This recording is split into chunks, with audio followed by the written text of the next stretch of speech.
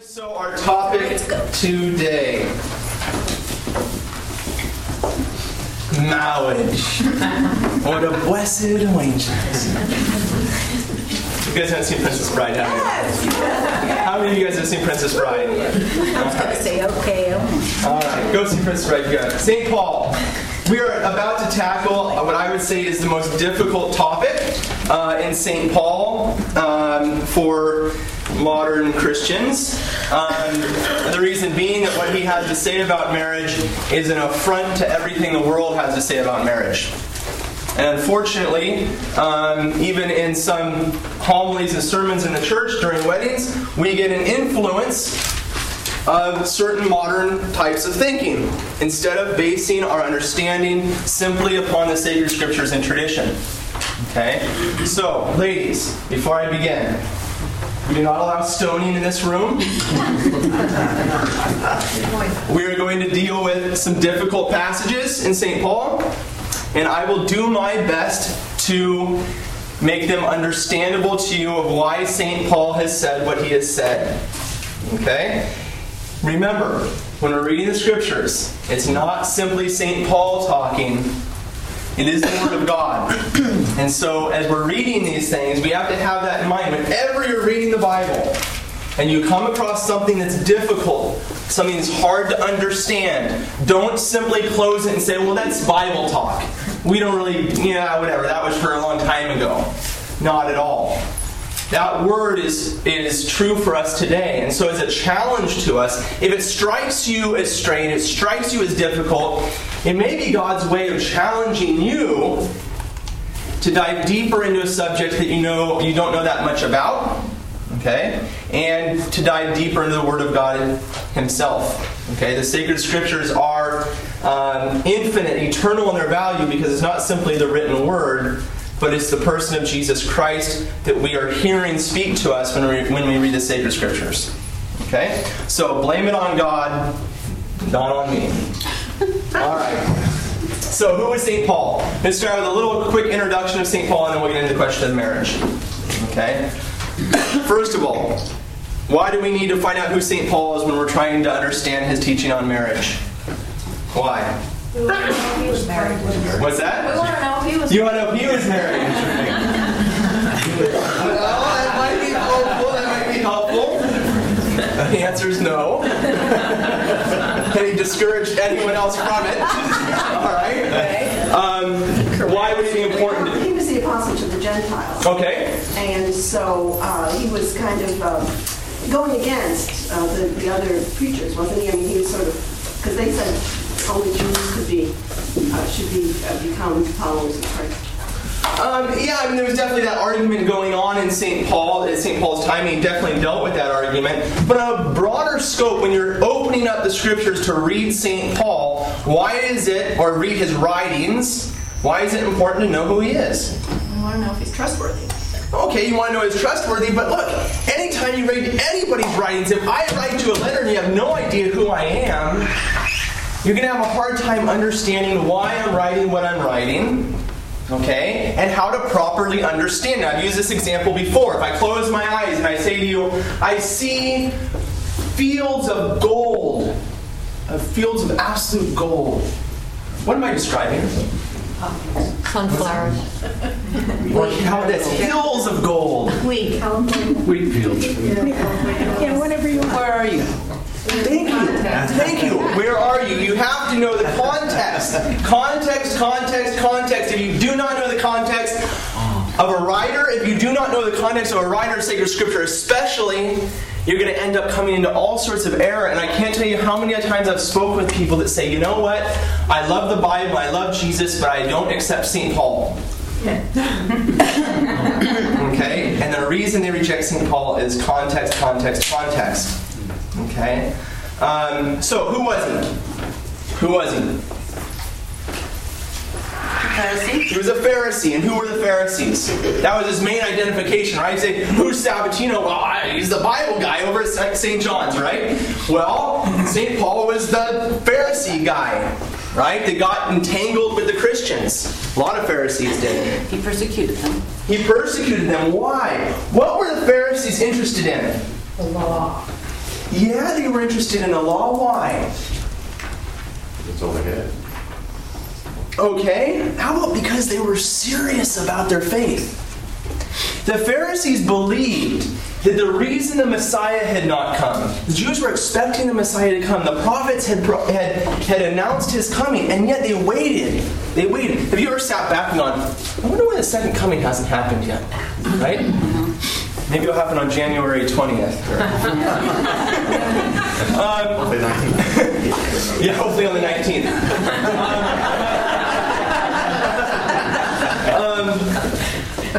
They were expecting the Messiah. And they believed that the reason that the Messiah had not come was simply because the people had not prepared themselves for his coming. And that he would not come until there was a place and a time and a people that he could come to. The Jews at the time of Christ, the time of St. Paul, had the Romans ruling over them.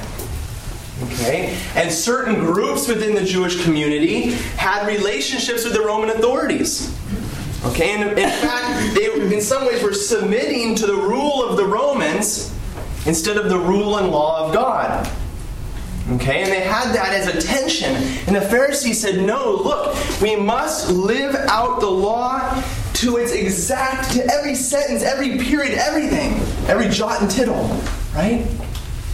That's why Christ said it, because when he was speaking to the Pharisees, this is what they were concerned about. And if they could get the followers of God, if they could get the faithful Jews to really be faithful, to follow everything, in fact, to follow, they wanted every Jew to follow the purification rites that the priests would have followed in the temple. And they thought if they did that, they lived a life that was prescribed even for the priests, then they would be prepared for the coming of the Messiah. Okay, and that's why they were very interested in John the Baptist. John the Baptist down dunking people into water, doing purification type rites. And they're down there going, what are you doing? Who are you? Because they were expecting through the purification of the people for the Messiah to come. Okay? They were people that might gather on an otherwise beautiful Saturday morning when they could be sleeping in to gather in a room and sit for an hour to open up a book that's very difficult to understand. They were very much like us today. Okay, we would be considered the modern day Pharisees. So they get a bad rap because they're always walking around and challenging Jesus, our Messiah. They're always challenging him, but the reason they're challenging him is because they're concerned about the coming of the true Messiah. And if he is the true Messiah, he better prove it. And if he's not, then they have to get rid of him. Because as long as he's around and he's keeping the Jews from following the true faith, the Messiah is not going to come. Okay? Yes? Didn't they also expect, though, a king and someone coming in great glory, which Christ... What does the word Messiah mean? No. The anointed one. Okay? The anointed one. So in the anointed one in Israel, the anointed one was the king. Okay? So when we say they're expecting the Messiah, they're expecting the king. The question is, what kind of king were they expecting? Right? Alright. So, based upon that, who is St. Paul? Who is St. Paul? The first time we meet St. Paul in the Scriptures is when? Good. Turn to Acts chapter 7. If you didn't bring your Bibles, friends, come on. We're going to a Bible study. Acts chapter 7. Verse 57. Let's go back, actually, before that to...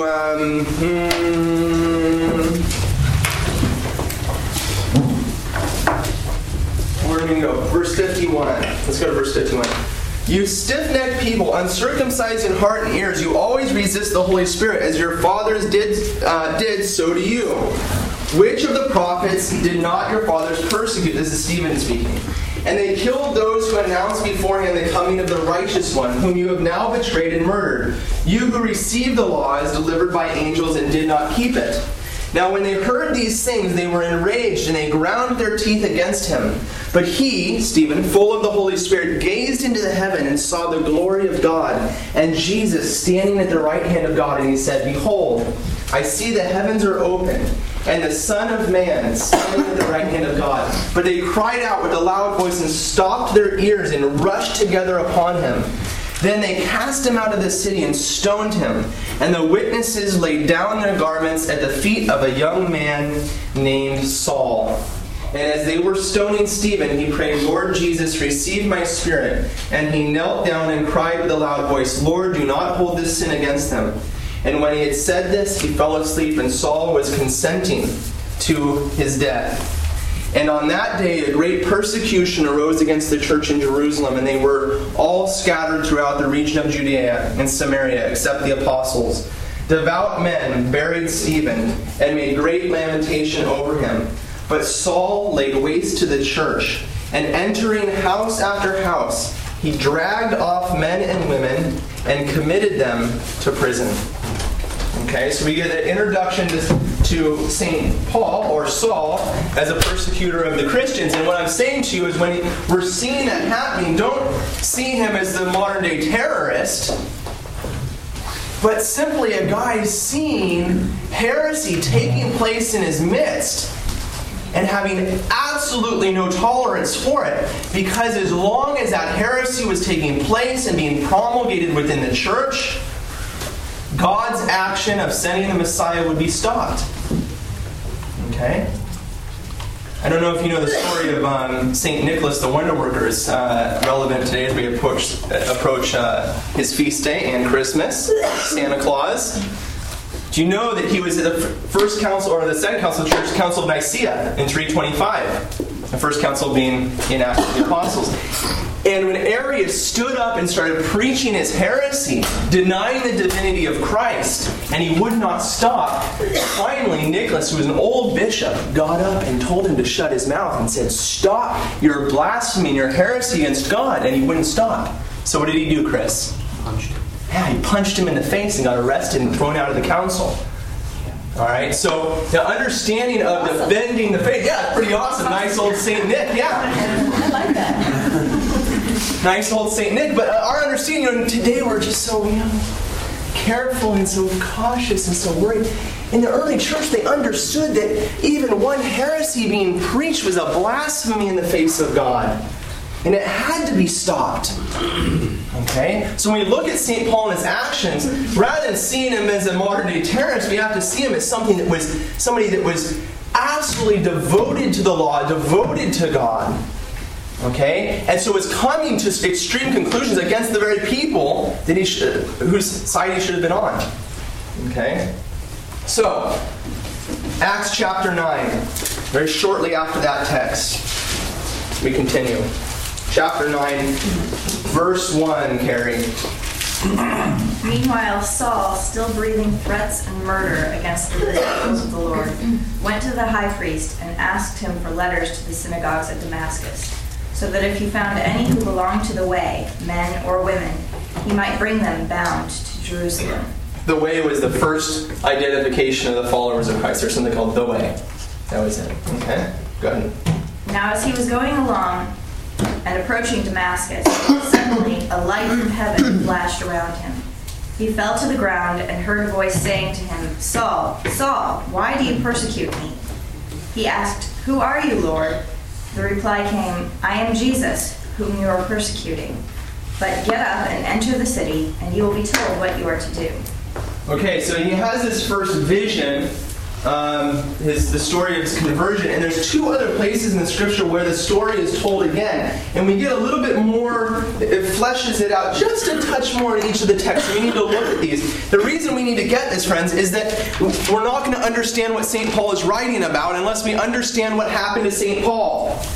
What he was going through, what his background was as a Pharisee, and what happened at the moment of his conversion. Because those of us in the room that have gone through a conversion, I think you'll look back to 1 or 2 or 3 moments in your life that were life-changing. Okay? That made a huge difference. And it was that moment or those moments which became extremely influential in the rest of your life.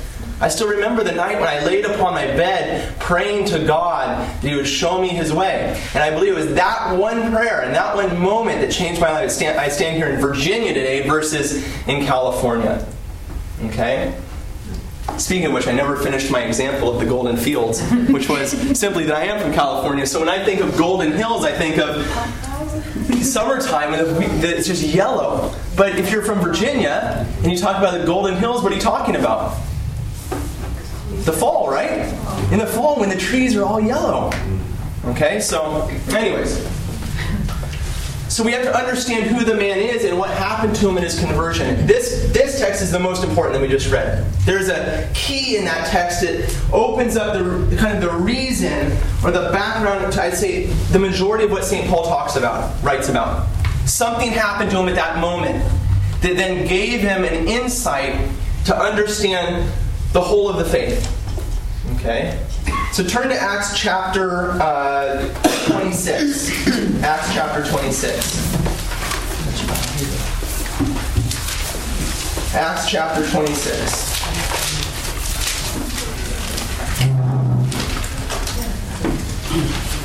Verse 12. 26 verse 12. This is St. Paul's defense in front of King Agrippa after he was arrested. Okay, he was in prison. He was brought in front of King Agrippa, and he gives his defense and explains to him what happened to him. Okay, Jennifer, verse 12, 26 verse 12. Thus I journeyed to Damascus with the authority and commission of the chief priests. At midday, O king, I saw on the way a light from heaven, brighter than the sun, shining round me and those who journeyed with me. And when we had all fallen to the ground, I heard a voice saying to me in the Hebrew language, Saul, Saul, why do you persecute me? It hurts you to kick against the goads. And I said, Who are you, Lord? And the Lord said, I am Jesus whom you are persecuting. But rise and stand upon your feet, for I have appeared to you for this purpose, to appoint you to serve and bear witness to the things in which you have seen me and to those in which I will appear to you, delivering you from the people and from the Gentiles, to whom I send you to open their eyes, that they may turn from darkness to light and from the power of Satan to God, that they may receive forgiveness of sins and a place among those who are sanctified by faith in me. Okay, go back to verse 16.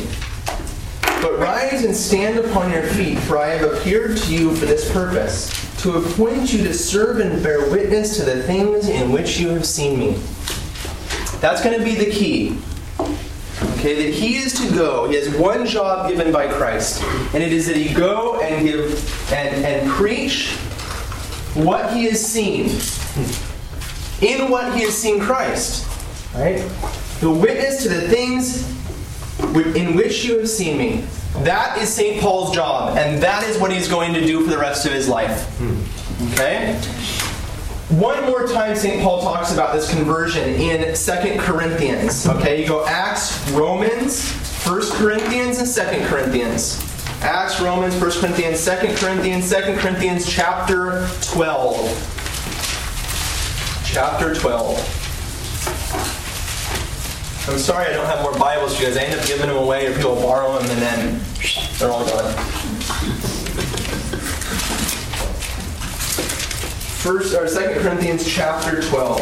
St. Paul here is an interesting thing. He talks about himself, what is that, in the third person or whatever, self-reflection. So it's a little difficult, but most scholars agree that he is talking about himself here. Okay? He says, I must boast. There is nothing to be gained by it. But I will go on to visions and revelations of the Lord.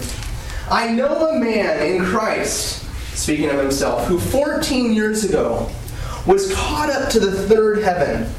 Whether in the body or out of the body, I do not know. God knows. And I know that this man was caught up into paradise. Whether in the body or out of the body, I do not know. God knows. And he heard things that cannot be told. Yeah, he heard things which cannot be told, which man may not utter. What do we normally call those things in the church? There's things which are beyond... Yeah, the mysteries of the faith. We struggle to understand them. We write about them in the catechism, or we read about them in the catechism, we study them. But in the end, we stand before the mysteries of God. We do our best to understand them, but in the end, we always fall short. Okay? which cannot be told, which man may not utter. On behalf of this man I will boast, but on my own behalf I will not boast, except of my weakness. Though if I wish to boast, I shall not be a fool, for I shall be speaking the truth. But I refrain from it, so that no one may think more of me than he sees in me or hears from me, and to keep me from being too elated.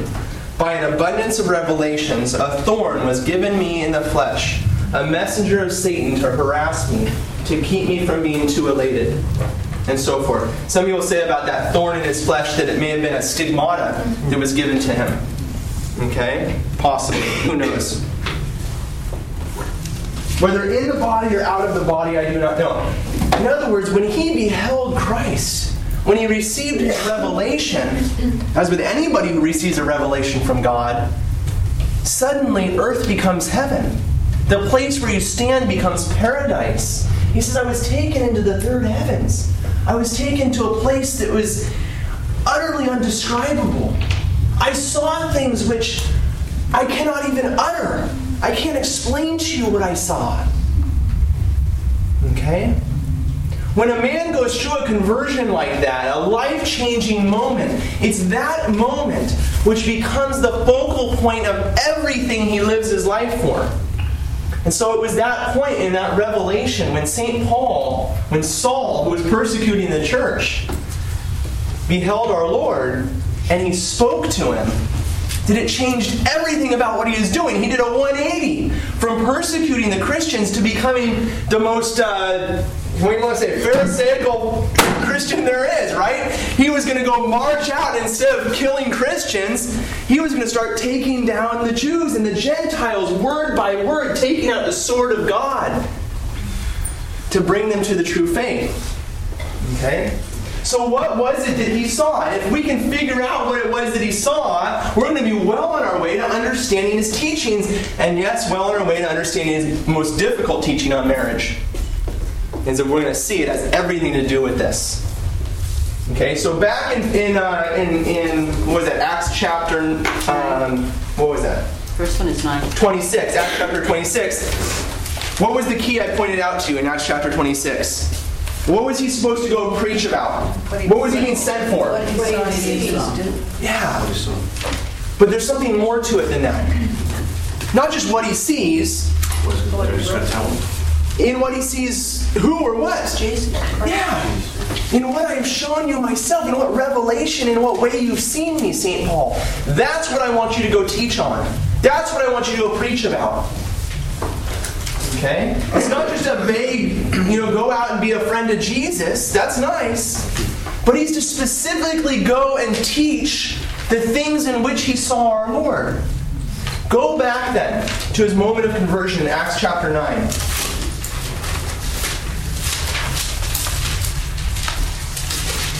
Acts chapter 9. And see if there's not something that strikes you a little funny. Jennifer, you're not allowed to say anything.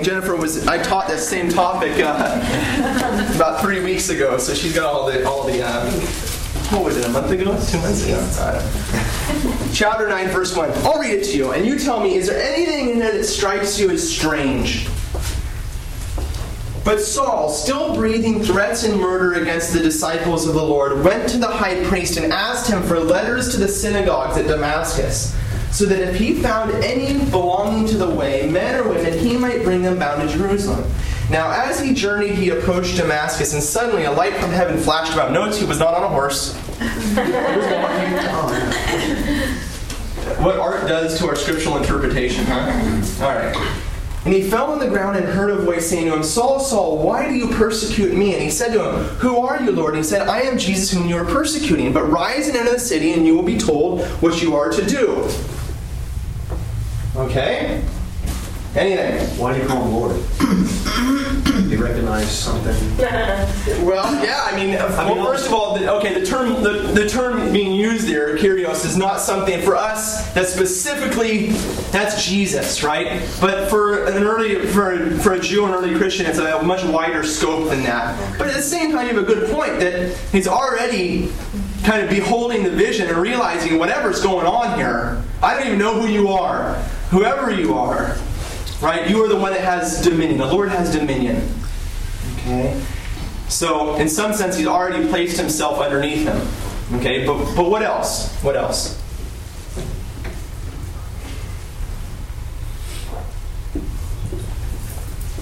He's persecuting Jesus.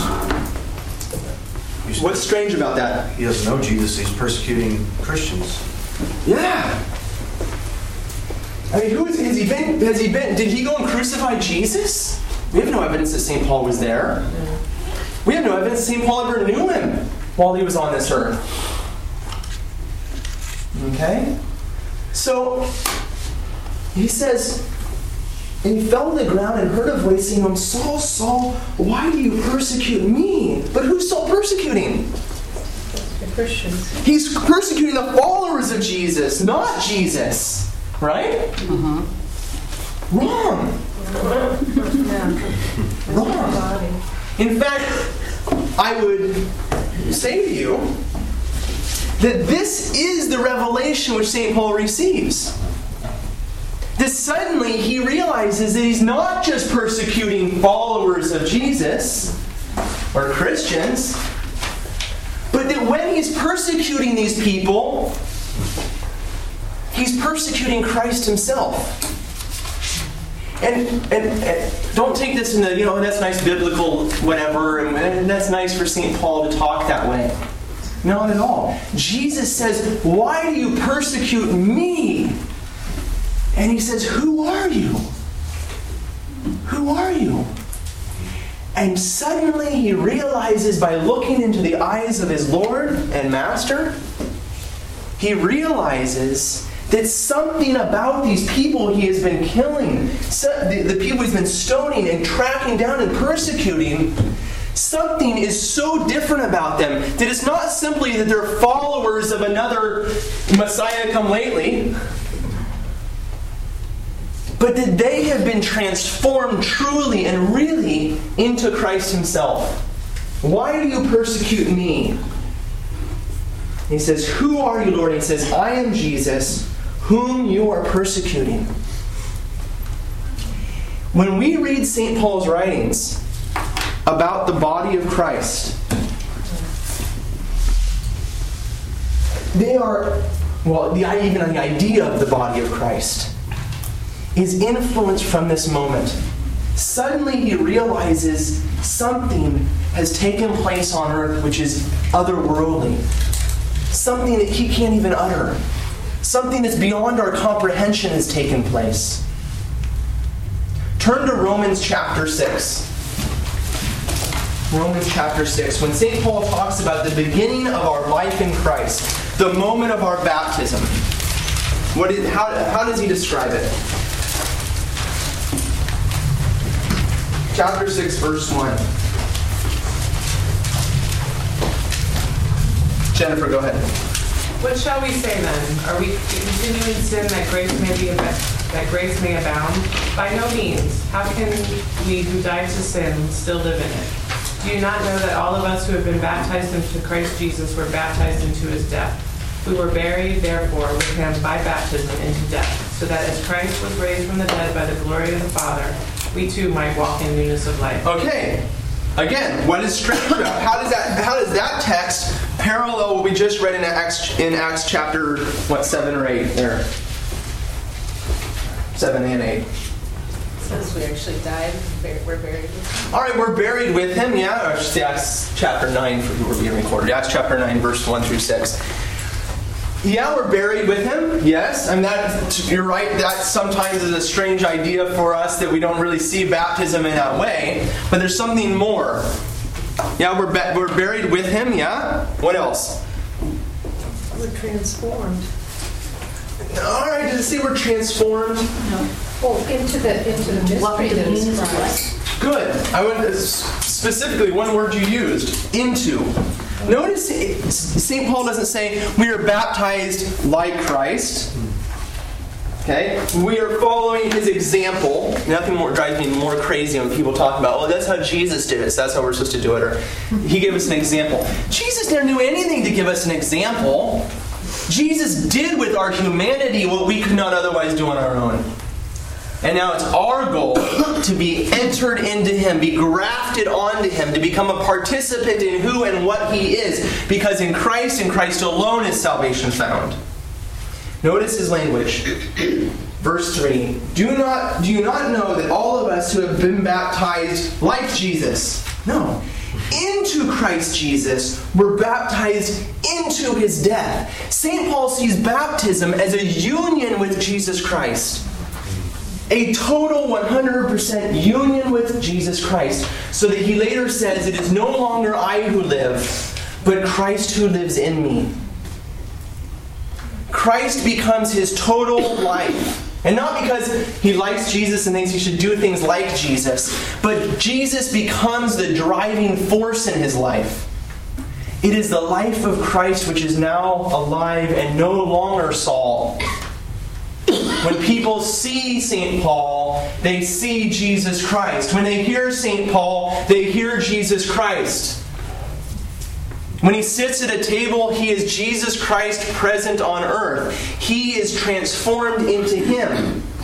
And we are transformed into him by baptism. So that we are no longer Sabatino or Carrie or Jennifer or Lewis or Helen, but we are Christians. And that is our 100% identification. 1 Corinthians chapter 12. 1 Corinthians chapter 12. St. Paul begins, as he's writing about this mystery which he beholds, he begins to describe it in a certain way. He starts using examples from this world. And the reason he uses examples from this world is because he's standing before a great mystery, which he later calls it, and has no other way to describe it. How can he talk about the things of heaven to those that have not seen? And so he starts to use all sorts of things that are familiar to him. He says, how can I somehow relate this to the people? Okay?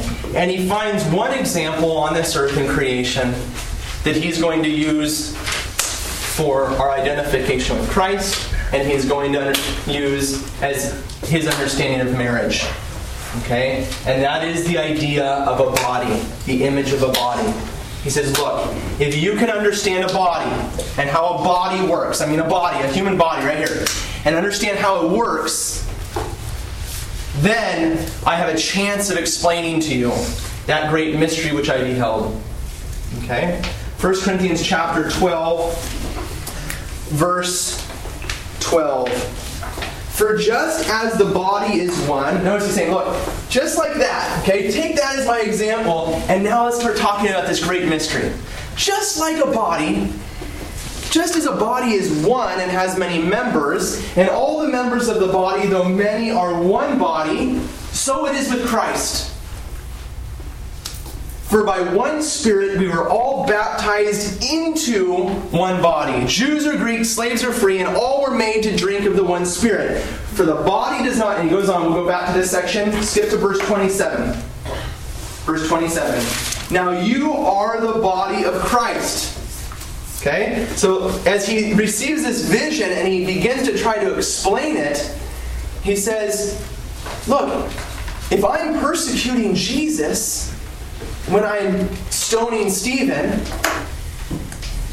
and I understand that not only is Stephen Jesus, but so is Cynthia, then how can I explain this? There's all of these different parts, and yet they're one in Christ. Now you are the body of Christ, and individually members of it. And God has appointed in His church first apostles, second prophets, third teachers, helpers, administrators, speakers, and tongues, so forth. We don't need to look at the rest of this text because you know it very well. If you go back to verse 14, we'll just read one verse. For the body does not consist of one member, but of many. If the foot should say, because I am not a hand, I do not belong to the body. How many times have you heard that in church? Right? And we're like, he keeps going on and on. If you're not an eye and an ear, if you're not a foot, you're this and that. You're like, all right, can we just get done with it? In fact, when he's talking about this, he's talking about what he saw on the road to Damascus. He's talking about the greatest mystery which he has ever beheld. And that is that when we are entered into Christ through baptism, we all become parts of the body. And not, as the world would like it today, as equal members, or I should say, we are equal members, but we all have different roles to play, different parts of the body to fulfill. The world would like us to all be equal and have all the same role. Right? Why? Why? Because in the world's perspective, any real power is only found when you are having the greatest authority and dictatorship and power over everyone else. So the goal is to be the top, right? To be the top dog and to be able to rule everyone else. And that's the only good. That's the only true good. But not for St. Paul. He sees the whole organic body as a necessary part, right? And he says, look, if I don't got my foot here, if I had to cut this foot off, what's going to happen? I'm not going to be able to walk. I won't be able to walk well, right? If I cut my arm off, what's going to happen to my hand? It's going to die. If I cut my head off, my body's going to die. If my body or my hand revolt against what my head is telling it, then what good is it? What good is the union of my head and body? Look, St. Paul kind of takes this down to a real natural level, okay? And we can do the same. And he says, look, or he didn't say this exactly, I'm saying this, but he says, you know, if my hand goes and reaches for this cup, Helen's coffee cup, right? And my head is telling it something different, or my brain is saying, don't do it, my hand still goes and does it. And that's crazy. That doesn't happen, right? My head decides, or my intellect decides that I want coffee, and my will decides I want coffee, and I just go take her cup. Right? I'm going to do that. I go get a cup of coffee, don't we? We would never, in our right mind, imagine a body working in such a way that the intellect has to say, argue with that hand, stop doing that, don't do that, or go and get that. He says, no, I don't want to do it. No, that's not the way a body works. And that's why he uses this example. That a body works together so perfectly that there is never division. There is never argument. And any type of argument you do see within a body, in other words, I don't want my foot to get sick and fall off or whatever it is, get diseased, is simply because of a fall. It was never meant to be that way. Okay? All the parts of the body being necessary for the full health and functioning of the body. Ephesians chapter 4. Ephesians chapter 4. I know you guys are saying, when's he going to talk about marriage? Trust me, we are talking about marriage, but we just have to apply the principles that we get here. Chapter 4. Verse 11. Chapter 4, verse 11. That's good. Notice how he picks up the text right from 1 Corinthians chapter 12 that we were just reading. He picks up the things. Some are teachers, some are prophets, some are apostles. We just read that, right? In verse 27. Now look at verse 11 here. And his gifts were that some should be apostles, some prophets, some evangelists, some pastors and teachers. Think he's talking about the same thing? Yes.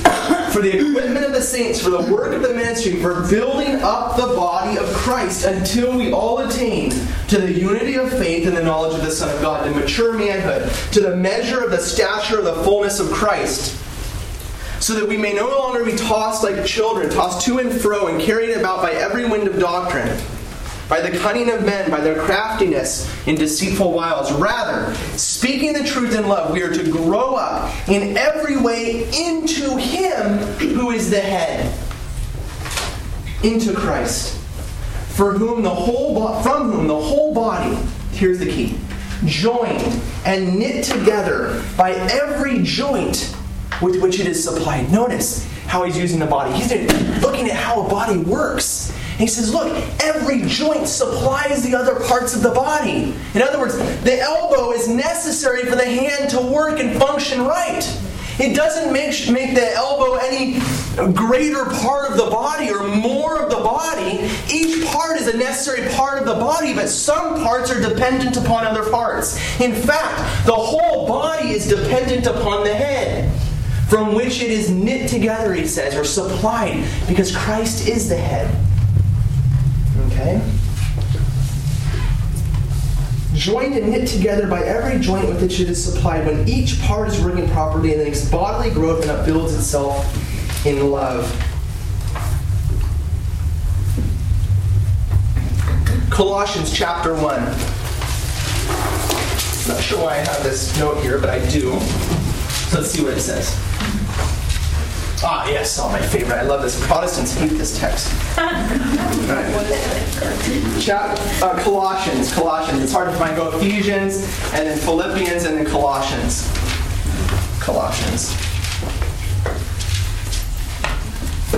Verse 21, actually. Verse 21.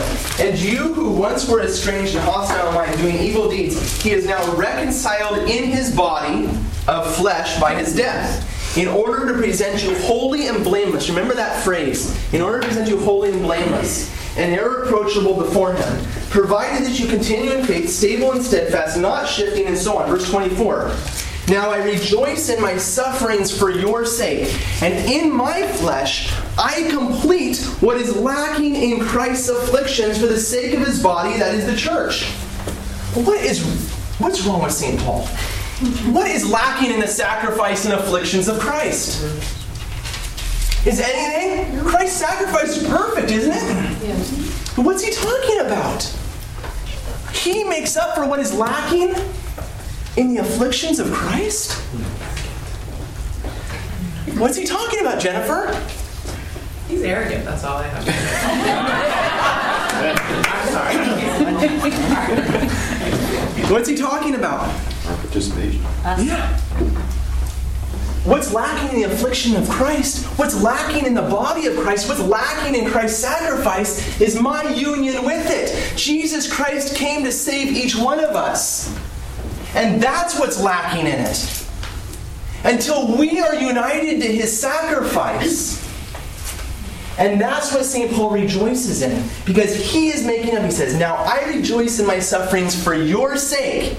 And in my flesh I complete what is lacking in Christ's afflictions for the sake of his body. That is the church. In other words, when Christ, or when St. Paul is afflicted in body, the other members of the body of Christ participate in his union with Christ's sacrifice. And the more St. Paul is united to Christ's sacrifice, the more each one of us is united to Christ's sacrifice. Because we all participate in what the whole of the body is doing. Does that make sense? All right.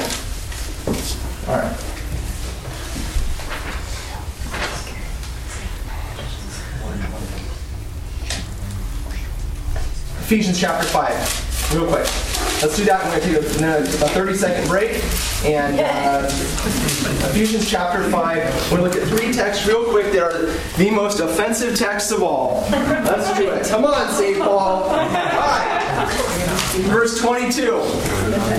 Verse 22, chapter 5. Ephesians chapter 5, verse 22. Wives. Uh-oh. Don't read yet. You're sitting there. I'm highlighting. Wives, be subject to your husbands as to the Lord. Who's the Lord? Gladys, who's the Lord? Jesus. Do you follow Jesus? Are you subject to him? Do you give your whole life to him? You try to? Jesus is God. Wives, be subject to your husbands as you are to God. And the guys are going, yeah! You should be offended. 1 Timothy. We're going to come back. Don't worry. 1 Timothy. 1 Timothy chapter 2. We're going to look at these because this is the way a lot of people read St. Paul on marriage. Is they simply grab a verse and they go, this guy is a misogynist. He hates women and I hate him. 1 Timothy chapter 2 verse 11. The reason I'm looking at these is because they have to do with men and women's relationships, okay? Let a woman learn in silence with all submissiveness. I permit no woman to teach or to have authority over men. She is to keep silent. For Adam was formed first, then even Adam was not deceived, but the woman was deceived and became a transgressor. Yet a woman will be saved through bearing children. Wow. Don't stone me yet. That was 1 Timothy. That was what? That was 1 Timothy chapter 2, verse 11. 1 Corinthians. 1 Corinthians, go backwards now. 1 Corinthians chapter 11.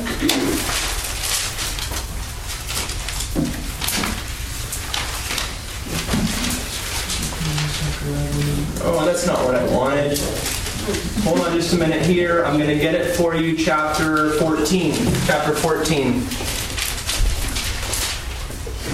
As in all the churches of the saints, the women should keep silence in the churches, for they are not permitted to speak, but should be subordinate, as even the law says. If there's anything they desire, chapter 14, 1 Corinthians chapter 14, verse 34. Thank you. 35, or 33 really, 33. See, it splits the verse in half. For God is not a God of confusion, but of peace. As in all the churches of the saints, the women should keep silence in the churches. They are not permitted to speak, but should be subordinate. As even the law says, if there's anything they desire to know, let the master husbands at home. For it is shameful for a woman to speak in church. Who's offended? Come on, ladies. I'm offended. If you're a reader, what do you mean? All right, now, we just read those texts. Those are all texts on marriage that we need to flesh out and look at a little closer as to their context and why St. Paul is saying what he's saying. But we're going to take a quick break and we're going to come back and finish our next section of 40 minutes or so and understand St. Paul marriage. So stand up at least, stretch your legs, get something to eat, use the restroom. And ladies, don't leave. 1 Corinthians chapter 11, verse 8. Yeah, don't go get your stones. Chapter 14. 1 Corinthians chapter 14, verse 33 through 40. 33 through 40. You know, why would you want to go down part of that? Same thing.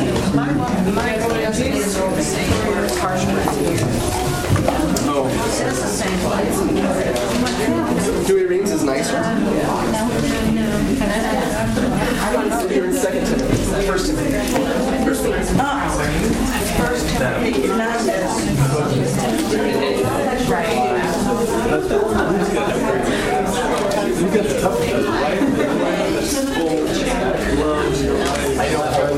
I know you're right. But you're right. They're both they're equally as difficult. Not right. They're both. I think you're right. Well, we are.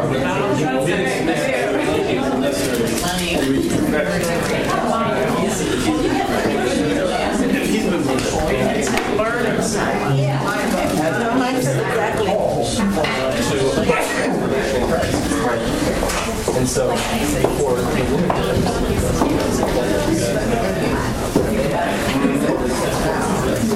I think we got this under control. I think we did. I don't know.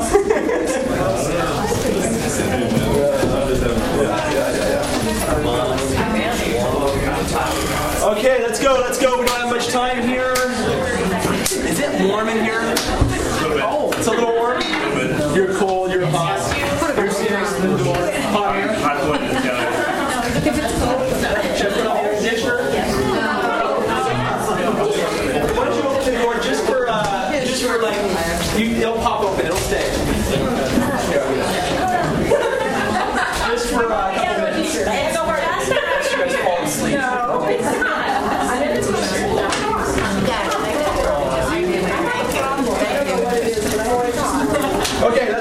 back to Ephesians 5. Turn to Ephesians 5. We're going to look at each one of these texts again.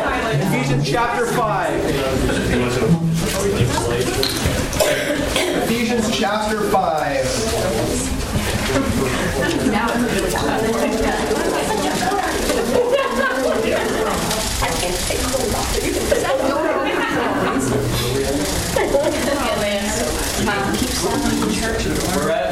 Ephesians 5. All right, that's good. Yeah, that's cool. I think, right? If I were me, I'd like to just leave it open the whole time. I like it cold. Chapter 5. We're going to look at this again. 5:21. I'm going to read you these texts, guys, and I'm going to let you do get a little bit of exegesis in that.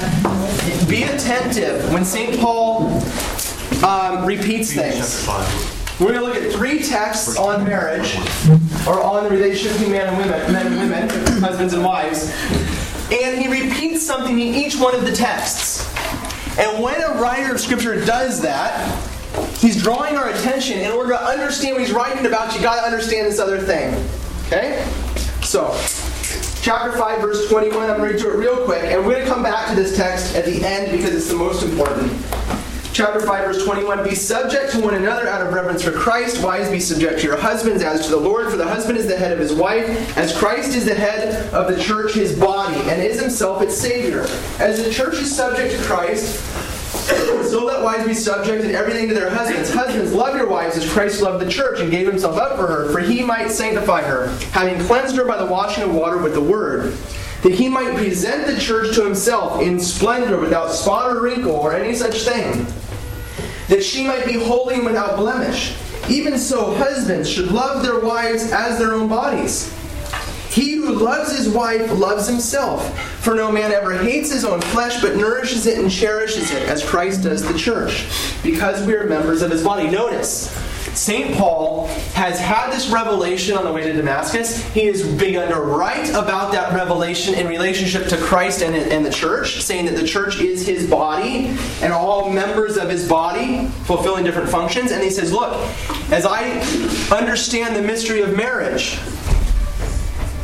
he chooses to use the same image, the image of the body, and furthermore, the image of the body of Christ. For this reason, a man shall leave his father and mother and shall be joined to his wife, and the two shall become one. This is a great mystery. And I mean in reference to Christ and the church. There it is. But no man could utter what I can't describe. In the third heaven I was taken. This is a great mystery.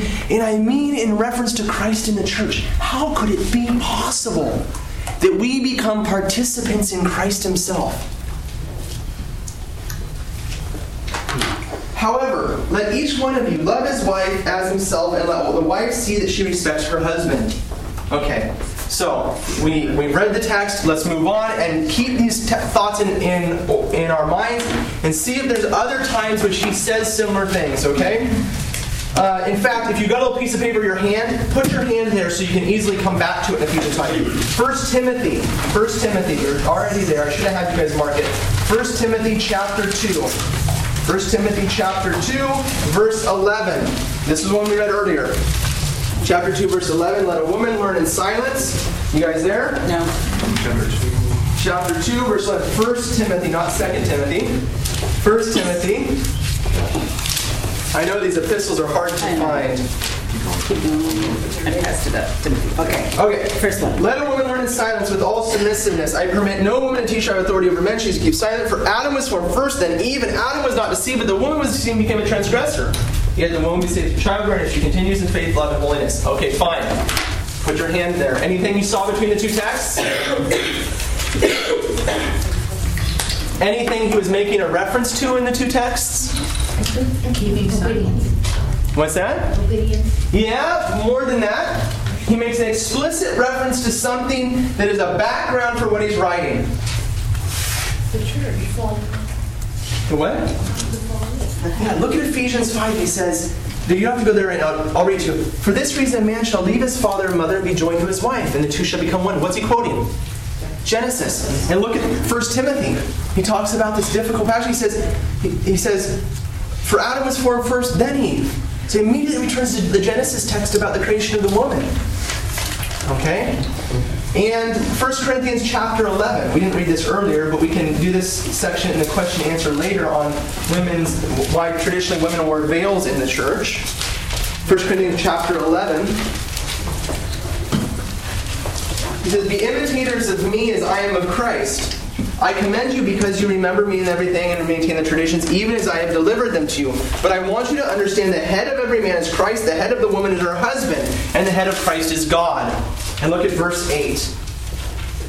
"For man was not made from woman, but woman from man. Neither was man created for woman, the woman from man." What did he return to? Chapter 11, verse 8. What's he return to? The fall. Not even just the fall. He goes back to Genesis. In every time St. Paul talks about marriage, he talks about Genesis chapter 2. So do you think it's important? So what are we going to do, Bible study friends? Go to Genesis 2. Go to Genesis chapter 2 and see if we can figure out what he's talking about. First of all, in Genesis chapter 2, verse 23. Jennifer, go ahead and read that for us. Chapter 2, verse 23 and so forth. Then the man said, "This at last is bone of my bones and flesh of my flesh. She shall be called woman, because she was taken out of man. Therefore a man leaves his wife and his mother and leaves his father and his mother and cleaves to his wife, and they become one flesh." They become one flesh. Now, is there anything in this text about a body or a head or participant in another person? St. Paul's using all this language and he keeps quoting Genesis chapter 2. Does his language in the epistles apply at all to this Genesis text? In what way? He stresses one flesh, which is like all right, the two shall become one flesh. All right, good. What else? woman from man. Okay, the woman comes from is explicitly what he quoted, right? For the woman came from the man. And where does she come from? What is she made from? His rib. And where is his rib? By his heart. Yeah, by his heart. It's part of his body, isn't it? And she returns and they are cleaved back together. And unfortunately today, in our minds, we think, oh, they're brought back together. Just the same, they're just kind of... No. The body was taken and the two are brought back together.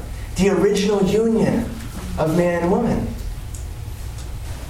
And they're brought back together as the rib returns to the side of Adam. Okay, we'll talk about that more in a second. Okay. Now, St. Paul has a great concern about what issue? About women doing what? Staying silent. Talking! Yeah, what's it about? I got a problem when women talking too. What's it about this fascination with women talking and opening their mouths? Is there anything that might be helpful in Genesis chapter 2 and chapter 3? What happens in Genesis chapter 3? The woman speaks to the serpent. There happens to be, right in the text, he's quoting a woman who talks. Do you think it might be helpful? Yeah. Verse 23, chapter 2, verse 23. Go ahead, Jennifer. Keep reading. Just read the whole thing. Chapter 2, verse 23. We're going back and reading again. Yes. Then the man said, "This at last is bone of my bones and flesh of my flesh. She shall be called woman, because she was taken out of man. Therefore a man leaves his father and his mother and cleaves to his wife, and they become one flesh. And the man and his wife were both naked and were not ashamed. Now the serpent was more subtle than any other wild creature that the Lord God had made. He said to the woman, 'Did God say you shall not eat of the tree of the garden?' And the woman said to the serpent, 'We may eat of the fruit of the trees of the garden.' But God said, 'You shall not eat of the fruit of the tree which is in the midst of the garden, neither shall you touch it, lest you die.' But the serpent said to the woman, 'You will not die, for God knows that when you will eat of it, your eyes will be opened, and you will be like God, knowing good and evil.' So when the woman saw that the tree was good for food, and that it was a delight to the eyes, and that the tree was to be desired to make one wise, she took of its fruit and ate, and she also gave some to her husband, and he ate. Then the eyes of both were opened, and they knew that they were naked, and they sewed fig leaves together and made themselves aprons. Okay. Notice that at the very moment when it talks about the cleaving of the man and woman, that bringing them back together, Satan walks into the scene. And the moment when we would have expected for Adam and Eve to turn together, to in some sense engage in that conversation of love between a husband and a wife, we find the woman speaking with the serpent. And where's Adam? What was Adam's job in the garden? To guard and to keep it. He's nowhere to be found. Okay? St. Ephraim, reading this text, says, notice the serpent always turns things on their head. He always takes the truth about God and just flips them and makes them in reverse. Okay? So instead of going and conversing with Adam, right, and debating with Adam, he debates with Eve. Okay? And notice what he says. He says, did God say, you shall not eat of any of the trees of the garden? Had God said that? No. So he introduces the first lie.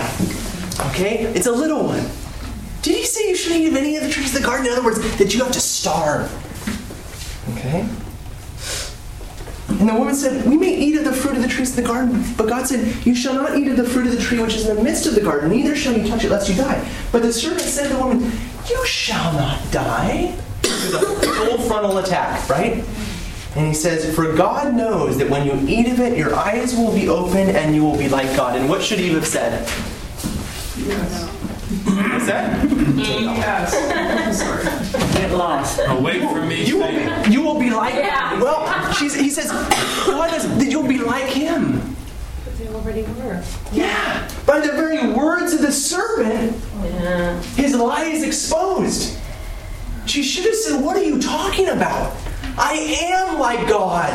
I am made in his image and likeness. I am a participant in the divine nature. Okay? This is why the greatest mystery revealed to St. Paul was the mystery of our transformation in God.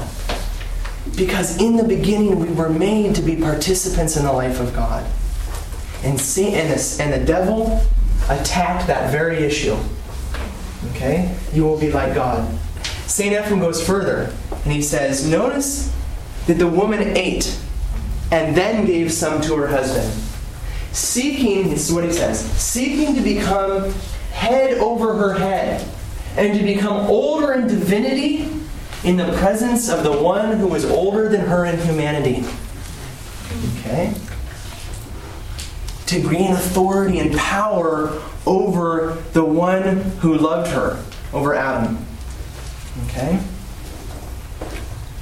St. John Chrysostom says, what was the woman doing speaking to the serpent in the first place? She should have been conversing with the one for whom she had been made, with whom she shared all things on equal terms. Okay? It's at this moment the Catechism says that the divorce begins to take place, this breaking apart of Adam and Eve, the first divorce. When that union which should have been taking place was broken apart. And instead of Adam standing up and protecting his wife and refusing the advance of the serpent, he flees into the background. And the woman takes his place and stands up as a representative of humanity and speaks for us and eats on her own and feeds the one who was the tender of the garden. It should have been Adam as the keeper of the garden that would have plucked the fruit and fed his wife and sustained her, as life had come from him and been given to her. But instead, she becomes the one who plucks the fruit, the gardener, and feeds her husband. Everything turned on its head. And notice the curse that the woman receives. Verse 17, chapter 3, verse 17. Oh, no, not verse 17. No, sorry. What am I looking for? 16. Yes, verse 16. And to the woman, I will greatly multiply your pain in childbearing. In pain you shall bring forth children. Notice what St. Paul said in 1 Timothy. How will a woman be saved? Through childbearing. So, look, we're not going to get into that issue today. but, when you're reading St. Paul and you're like, this guy's nuts, realize that it's all based in chapter 2 and whatever he's saying has to do with the making right of the disorder which Satan and the devil introduced into mankind. He sees in marriage a restoration of the order which God created for the world and the order between man and woman. And notice he says, and yet your desire shall be for your husband, and he shall rule over you. He shall rule over you. Now, this becomes the issue. He shall rule over you. And what does that mean? What does that mean? You shall be the head. It's part of the curse. It's part of the curse. Are you saying that his position as head and the position of the woman as the body was not something that God planned from the beginning? I would say far from it. For St. Paul sees in marriage a restoration of the proper order. The rulership and the power that is introduced into mankind at this point is not the rulership of God. It's not the dominion of God. It's not the way God designed man and his position in relationship to his wife. It's the introduction of a disorder in the relationship. Okay? Who is the great ruler of creation? It is God. Am I right?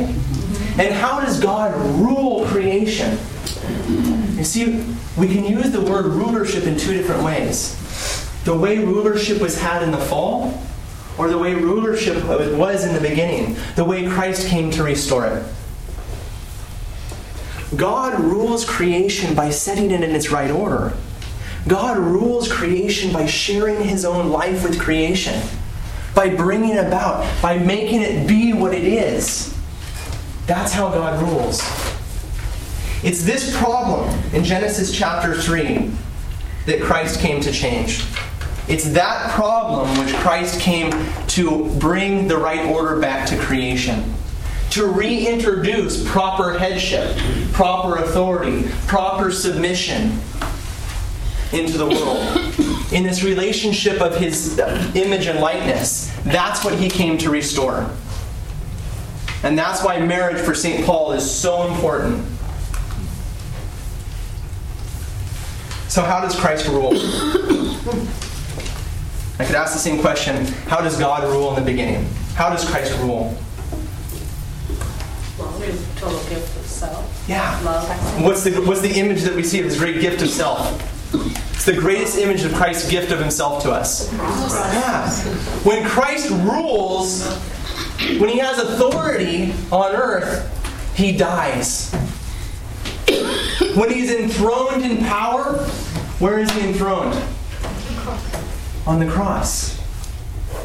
When he commands his followers, when he rules over his followers and commands them to act, what does he say? What is the one commandment of Christ? Follow me. What's that? Follow me. Yeah, follow me and? Love as I love you. Yeah, love as I have loved you. In other words, to give his life for those that are following him. The total gift of self. Remember Christ said, no greater love hath any man than to lay down his life for his friends. There is no greater rulership as far as God is concerned. There is no greater authority. There is no greater ability which has been given to man than our ability to give our life for another. Why? Because that is exactly what God has been doing from all eternity, sharing his own life within the life of the Blessed Trinity. And that is the image and likeness that we are made in. The Father from all eternity has given his life to the Son.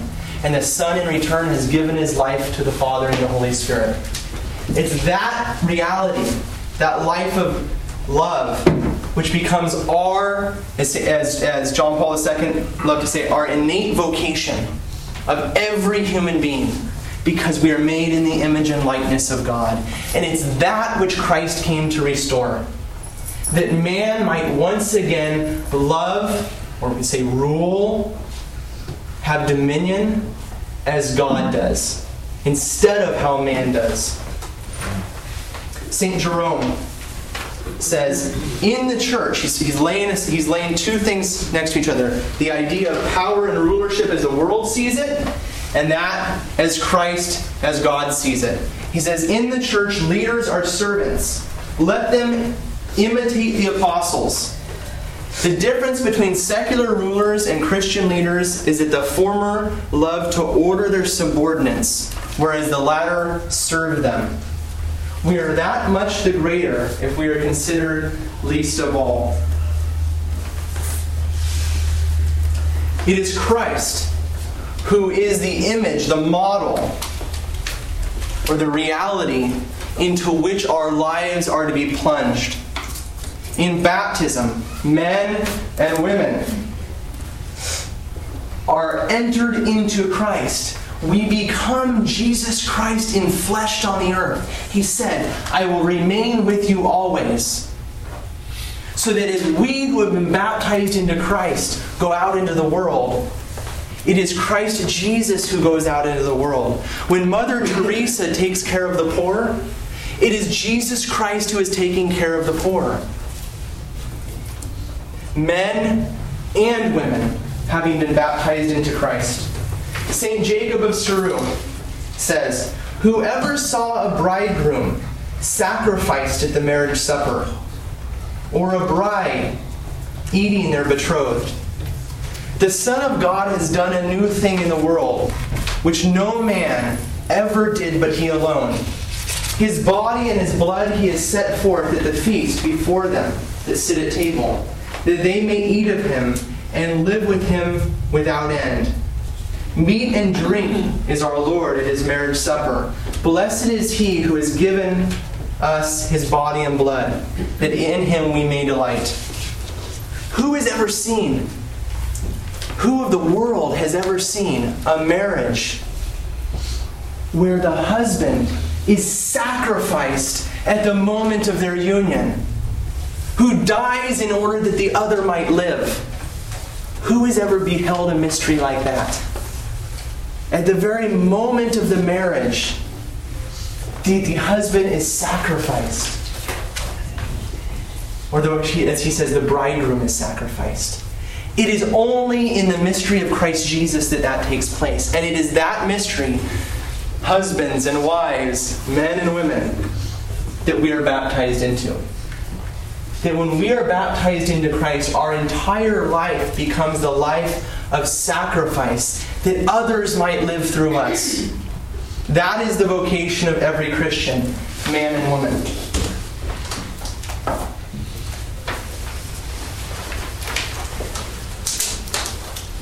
When St. Paul talks about marriage, he talks about the body of Christ. He talks about our entrance into Christ. And he says all sorts of things that the world cannot understand because they don't understand Jesus Christ. In marriage, ladies, when you are united to your husband,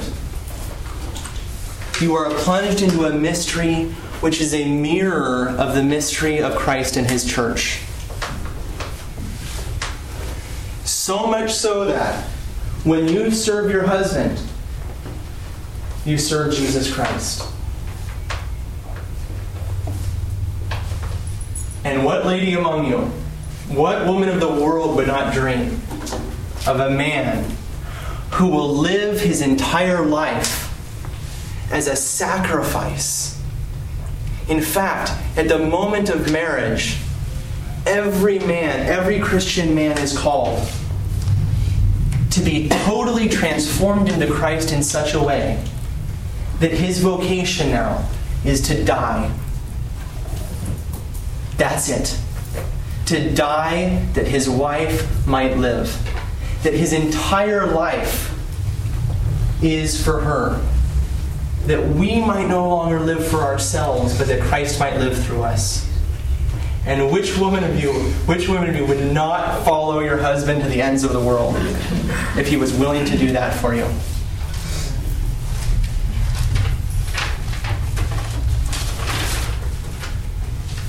Further, turn to 1 Corinthians chapter 11. 1 Corinthians chapter 11.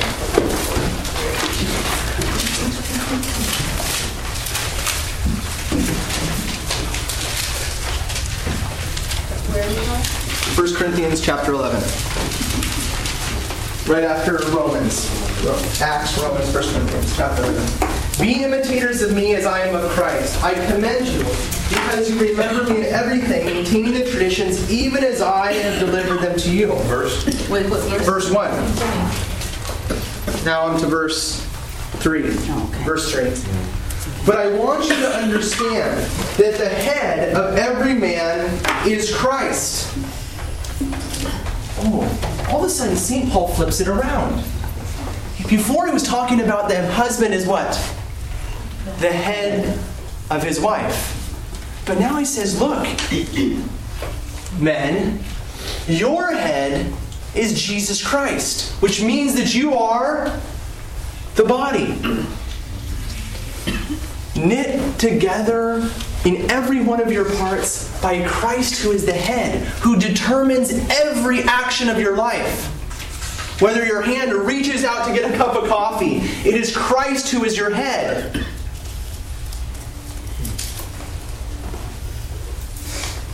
The head of every woman is her husband.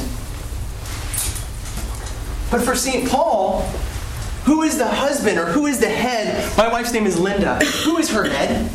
Christ. Am I her head? Christ. Am I her head? But you're Christ. For St. Paul, before he ever talks about the headship of the husband, he talks about the headship of Christ. That I fulfill my vocation as the husband of my wife in as much as Christ is my head. That my identity is totally transformed into Him. The head of every woman is her husband, and the head of Christ is God. Yeah. Do you see that Christ Himself has fully submitted to the will of His Father? Turn to the Gospel of John real quick. John chapter 8. John chapter 8.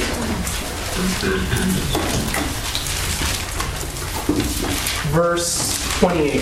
Chapter 8, verse 28. See you later, Cynthia. It's going to get better, trust me. I'm just kidding. I'll wait for this last one. All right. Chapter 8, verse 28.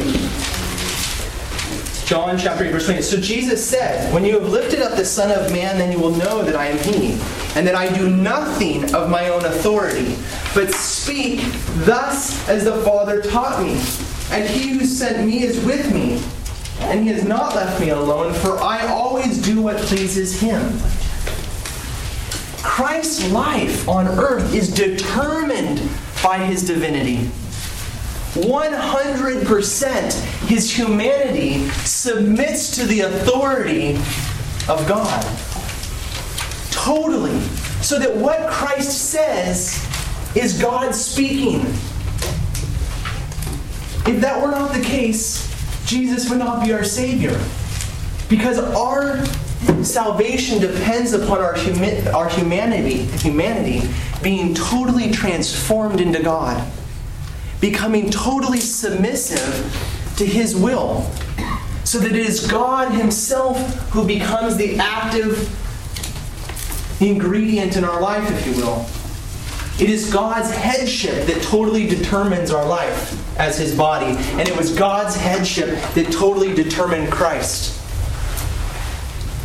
When Christ speaks, it is not a man speaking, it is God speaking. You said, I'm sorry, your name? Darlis. Darlis said, but you are Jesus. You guys are thinking, okay, this guy's gone way too far. That's what St. Paul understands, and that is the only possible way we can understand St. Paul's teaching on marriage. That is, he says, submit yourselves as to the Lord. It is because the husband has first submitted himself to Christ, so that you are not following man anymore, but Jesus Christ himself. You are not serving a man anymore, but Jesus Christ himself. In marriage, the greatest gift, ladies, that you have ever received takes place. And that is Jesus Christ wakes up and walks around with you every morning and day and night. That you have an opportunity to love Jesus Christ in your husband. Don't worry, I'm getting to the men. What happens when the alignment is out of whack? We'll get to that. That's a good question. Can we do that question and answer though? John 8:28. 8:28. We're going to get to that.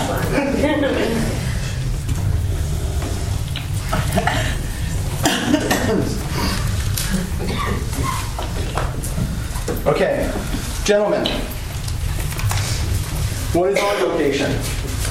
First of all, to totally 100% submit to Christ. Ladies, if you're not married, find a Christian who is following Jesus Christ. And that is why the church for 2,000 years has said, if they're not a follower of Jesus Christ, you're going to have problems. Don't do it. Because you're going to be serving, as you were asking, you're going to be serving someone other than Christ. And not just a box checker. You know those people. Right. So first and foremost, our whole vocation must be total 100% transformation into Jesus Christ. And inasmuch as we have sought that in our life, we are a viable candidate for marriage. Second of all,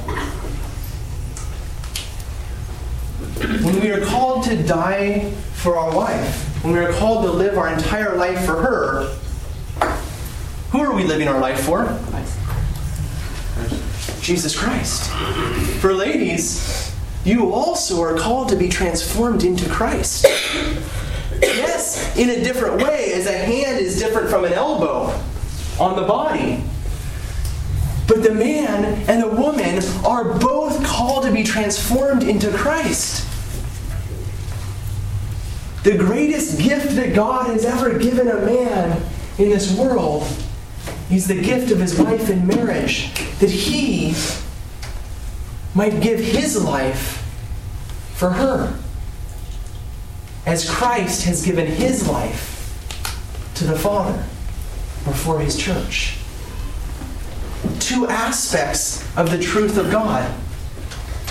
That he not only gives his life to the Father, but he also gives his life to us, his body. Okay? And when Christ does that, he gives himself over to God just as much as he gives himself to the Father. Because as he lowers himself and gives himself to us, he gives himself to the image of God, the body of Christ.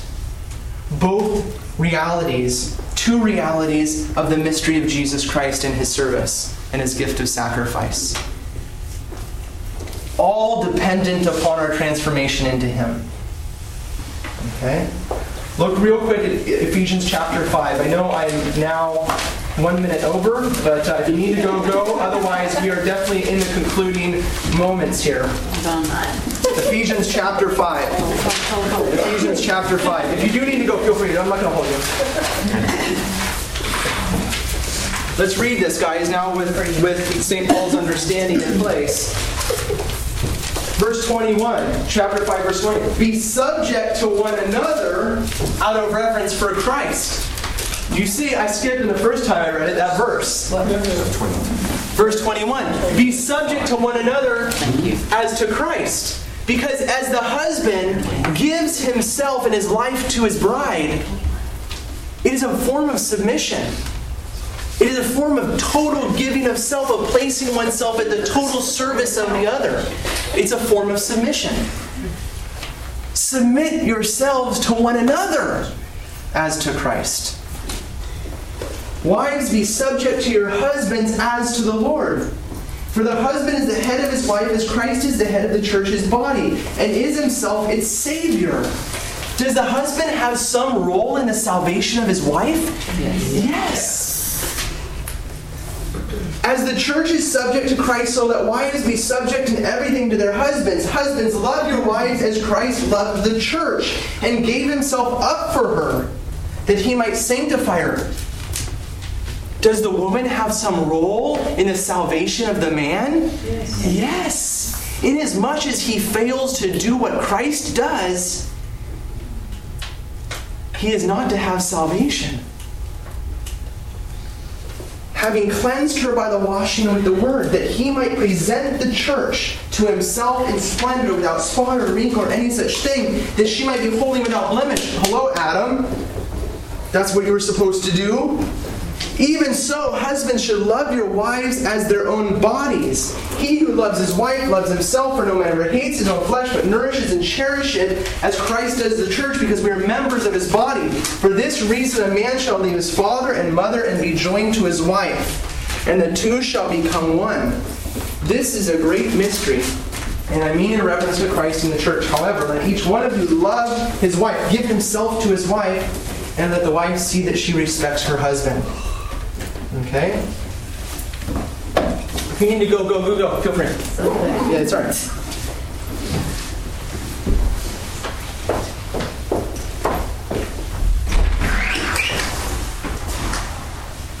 Just thinking if I need to deal with... let's look back at Colossians. Let's conclude with Colossians, and then we'll take questions afterwards.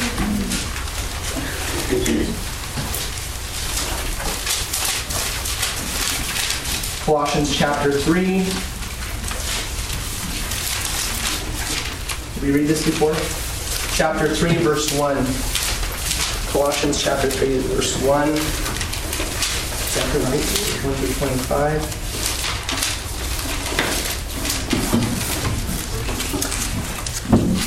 If then you have been raised with Christ, seek the things that are above, where Christ is seated at the right hand of the Father. Set your minds on the things that are above, not on the things that are on the earth. For you have died, and your life is hid with Christ in God. When Christ, who is our life, appears, then you will also appear with him in glory. Put to death, therefore, what is earthly in you: immortality, impurity, passion, evil desire, and covetous idolatry. On account of the wrath of God is coming. In these you once walked, when you lived in them. But now put them all away: anger, wrath, malice, slander, foul talk from your mouth. Do not lie to one another, seeing that you have put off the old nature with its practices, and you have put on a new nature, which is being renewed in the knowledge of the image of its Creator. Here there cannot be Greek or Jew, circumcised or uncircumcised, barbarian, Scythian, slave, free man, but Christ is all in all. Put on then, as God's chosen ones, holy and beloved, compassion, kindness, lowliness, meekness, forbearing one another. And if one has a complaint against another, forgiving each other, as the Lord has forgiven you, so that you must forgive. So must you forgive. And above all these things, put on love, which binds everything together in perfect harmony. Love is the giving of oneself to another. And let the peace of Christ rule in your hearts, to which indeed you were called in the one body. And be thankful. Let the word of Christ dwell in you richly, as you teach and admonish one another in all wisdom, and as you sing psalms and hymns and spiritual songs with thankfulness in your hearts of God, in the hearts of God. And whatever you do in word or deed, do everything in the name of the Lord Jesus, giving thanks to God the Father through him. Wives, be subject to your husbands as it is fitting in the Lord. Husbands, love your wives and do not be harsh with them. Children, obey your parents in everything, for this pleases the Lord. Fathers, do not provoke your children, lest they become discouraged. Slaves, obey in everything those who are your earthly masters. Do not do with eye service as men pleasers, but in singleness of heart, fearing the Lord. Whatever your task, work heartily, as serving the Lord and not men, knowing that from the Lord you will receive the inheritance as your reward. You are serving the Lord Christ. For the wrongdoer will be paid back for the wrong he has done, and there is no partiality, for you are serving Christ Jesus. Okay? I know I'm over time, so why don't we take a break there for 2 minutes. Those that need to go, go. Otherwise, I will stay around and deal with why he says, women, don't talk. All right. Go ahead, stand up, stretch your legs. If you're not going to go, at least stretch your legs. Can you open the door for a second? What's that? Knowledge. My back. Why don't you sit down? I can't really teach either. Thing I have to stand it. It's authority. Hang from the head. And be the head.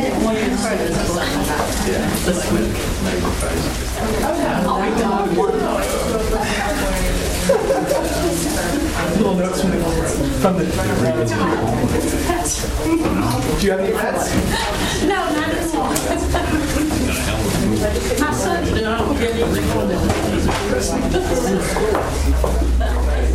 All right, if you need to go, go. Otherwise, have a seat and we will deal with the more difficult issues as Carrie attacks me on when people are. I was God too. And my That's been God too. I gotta see this. Oh, cats. There are two, children's letters to God. Oh, well, yeah. That's why they put the pet letter to God. I've seen some of those. Yeah, they're cute. It's a little bit late for us, isn't it?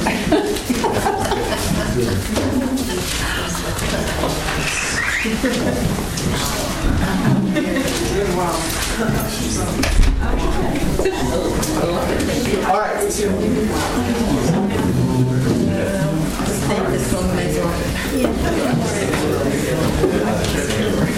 Here we go.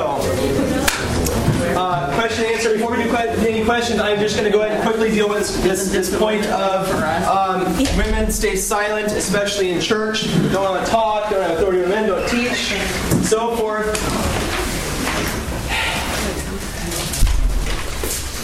In the relationship which St. Paul sees in the body of Christ, he sees the husband as the head and the wife as the body. Each one of us having particular roles within the union that takes place. Just as he sees the hand and the foot and the whatever in the body of Christ, so he sees the marital union, not as the world sees it on one plane, but as an organic whole, a whole body. The husband fulfilling the role as head, and the wife fulfilling the role as body. And you say, well, but that's not fair because now you got rulership and authority. No! That's the way the world sees rulership and authority. That's not true rulership and authority.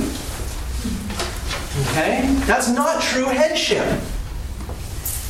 Now, he sees this explicitly as a head and body relationship. Okay? As John Paul II loved to say, because the problem with the body versus the head and authority, he says that the man is the man is the head and the wife is the heart.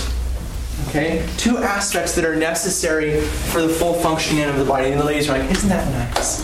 John Paul II. Yeah, it is nice because in the body, you say, what function does the body fulfill?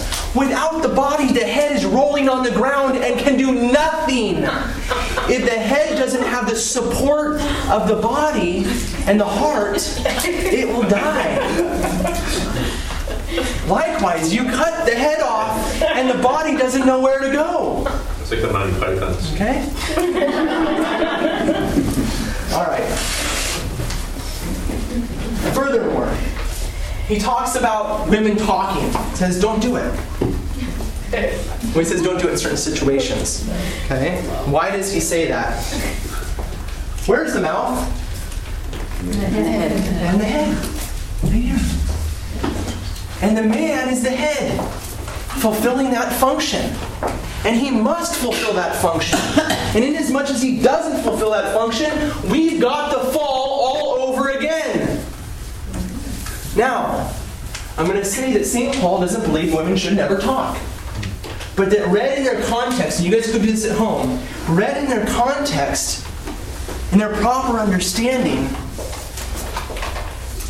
he believes that a woman must speak, but only speak in as much as she is united to her head, and speaking and opening her mouth, and what comes out of it is what her head is saying. And the man must never talk and must be silent, inasmuch as he is submitted to Christ, so that when he opens his mouth, the only thing that comes out is Jesus Christ. And just as Jesus said in chapter 8 of John, I say nothing of my own accord. It is God the Father who speaks through me. I say nothing. And when I open my mouth, it is God speaking. And when that happens, and the man is baptized into Jesus Christ, and he opens his mouth and God speaks, and the woman is entered into her husband in the sacrament of marriage, and she opens her mouth and is God speaks. Is God speaking? My wife asked me the other day, she says, I was talking about deacons in our church. The parish that I go to, the Melkite Church, we just ordained another subdeacon. We've got 4 deacons and a subdeacon. We've got like vocations coming out our ears. And I said to him, the deacons really need to be going. One area they could really help Father is going to the hospitals in non-emergency situations, in situations of the birth of a child, things like that, and blessing the because in our rite in the Melkite Church, the priests go out and they give in the hospital blessing to the wife and the new child and all of that. Okay? And she says to me, well, yeah, but can a deacon really bless? And I said, honey, I can bless. But only in my proper spot within the body of Christ. I can bless you, and I can bless my children, because this is the dominion or the realm that I have rulership in its proper sense over. Okay? But inasmuch as I am not in my proper place within the body, or inasmuch as my head is present, then my blessing has nothing at all. It doesn't do anything. It's not a blessing. So inasmuch as we are an extension of the body of Christ, then we are able to fulfill what Christ is and who Christ is to the people in our realm. So yes, I bless the food at home, and when I'm not there, my wife blesses the food as head over the children. And I hope to God someday when my children are playing in the field or out in the whatever, and they have a friend that is not a Christian, that they will be Jesus Christ to that person, the extension of the body of Christ incarnate on earth. That was the plan of God in the beginning, and that's the plan that God restored in Jesus Christ. Okay? So can a woman speak? Yes! In her function within the body of Christ. The church traditionally has always upheld women singing in the church. Always.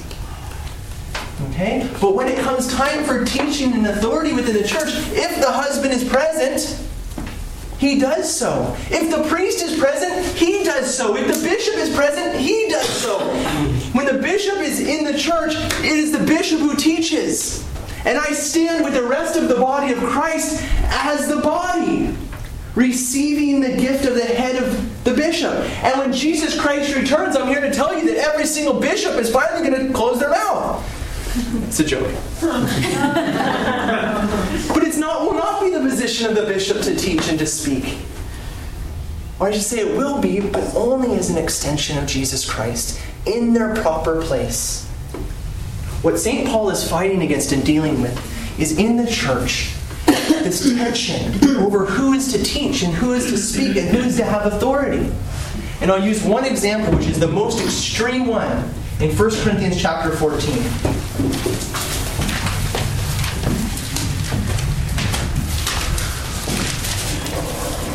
Verse 34. Chapter 14, verse 34. I think this will help and maybe tie it all together, I hope. Verse 34. The women should keep silence in the churches, for they are not permitted to speak, but should be subordinate. As even the law says, If there is anything they desire to know, let them ask their husbands at home. Why? Why does St. Paul care so much about that? Why do you think? Go ask. If you don't know something, don't do it here. You go home, close that door, and then ask your husband and figure it out. Why? Because your husband should have taught you to begin with. Teach in unity with Christ. Yes, but this gets most of the way there. Because if you don't know something within the full revelation of the body of Christ functioning in the church, in the liturgy, it's where St. Paul says, look, this thing pumps and is functioning when the liturgy is taking place. If the wife does not know something that her husband knows, St. Paul sees division. And he cannot have division in the body of Christ. Because when there's division in the body of Christ, the fall takes place again. So you go figure it out in private. And next time you come into public, you better be unified. To be of one mind and of one heart. It's not because he hates women. It's just because he thinks they're stupid. It's because he wants them to be fully united to their husband. Okay?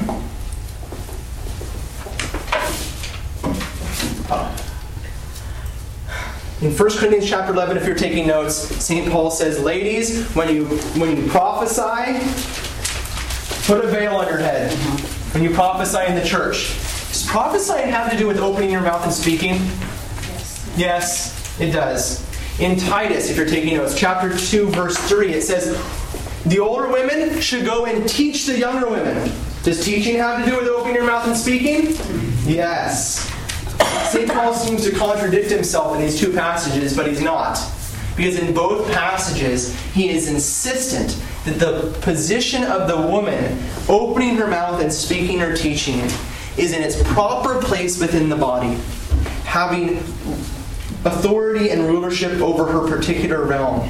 Or, as 1 Corinthians chapter 11 says, put the veil over your head as a sign of your union with your husband, so that when you open your mouth and teach, it is clear to all of the faithful when you prophesy that it is Jesus Christ who is speaking through your husband and through you, so that it is God who is prophesying in the church and not man. Okay? I'll leave that a little vague. Why does he want a veil on their head? Because if you guys have questions, I'd be happy to talk about that. But it has to do with what the early Christians, Jewish, saw as a symbol of the veil. Okay? Alright, that's all I had to say. I hope we got most of the way there of not hating St. Paul. St. Paul loves women. Okay? Okay, if you need to go. Any questions you have, go. Yeah, that's what you just said about the symbol of the veil or whatever. The symbol of the veil. Okay. Yeah, if you need to go. The reason why traditionally women put veils on their heads in churches, or the Jews also veiled their women, was because of the union of the body and the head. If you read in 1 Corinthians chapter 12, or 2 Corinthians chapter 12. What I gave you guys earlier. 2 Corinthians chapter 12. No, it's not. 1 Corinthians chapter 12, where he talks about the body. He says certain parts are veiled or covered because of their sacredness, right? St. Paul sees the husband standing in church for the crucifix and his wife standing next to him. This is the way the Jews saw it. That when the woman is united in marriage to her husband, he takes his cloak, this actual practice of the Jews, and he would throw his cloak over her. So that, what do you see? One head and one body. If you read the book of Ruth, I highly recommend you read the book of Ruth. Because when Ruth went to Boaz in the field to show him that she was next of kin and that he should be marrying her, what did she do? She went down. He was asleep on the floor of the field after they had done all the work. She laid down on the ground. He was asleep. And she took his cloak and put it over her head. And he woke up and he says, "What are you doing?" And then he says, "What you have asked today, I will do." She never asks a question. But it was the symbol of putting his cloak over her head that showed that she was to be entered into his body. That was the perspective of the Jews because of Genesis chapter 3, that the woman was taken from his side and now returns. And so as a sign of that in the church, where the body of Christ is fully functioning, traditionally the woman veils her head to show that she has been entered into the side of her husband, that she has become the body and he is the head. Okay? If you look at, there's a good example of that. Look at a picture of the Virgin Mary. Hopefully we have a picture of the Virgin Mary in this room. They might be in that stack. Oh, that's terrible. Anyways, she doesn't wear a little doily on her head. Thank you very well. This is okay. Sometimes artwork. Yeah. It's always a full cloak, right? Yeah. It's because that was the tradition. Because it wasn't just a nice little thing that you pin on your head. It was to be seen as the cloak of your husband. Yeah. Oh, perfect. It's part of her clothing, right? In a sense, it covers her. It's part of her whole clothing, so that when you walk into a church, you don't see a head there exposed. You see simply the head of the husband. A monk in church, a man veils his head. St. Paul says a man should never veil his head. But monks veil their head because they have taken on a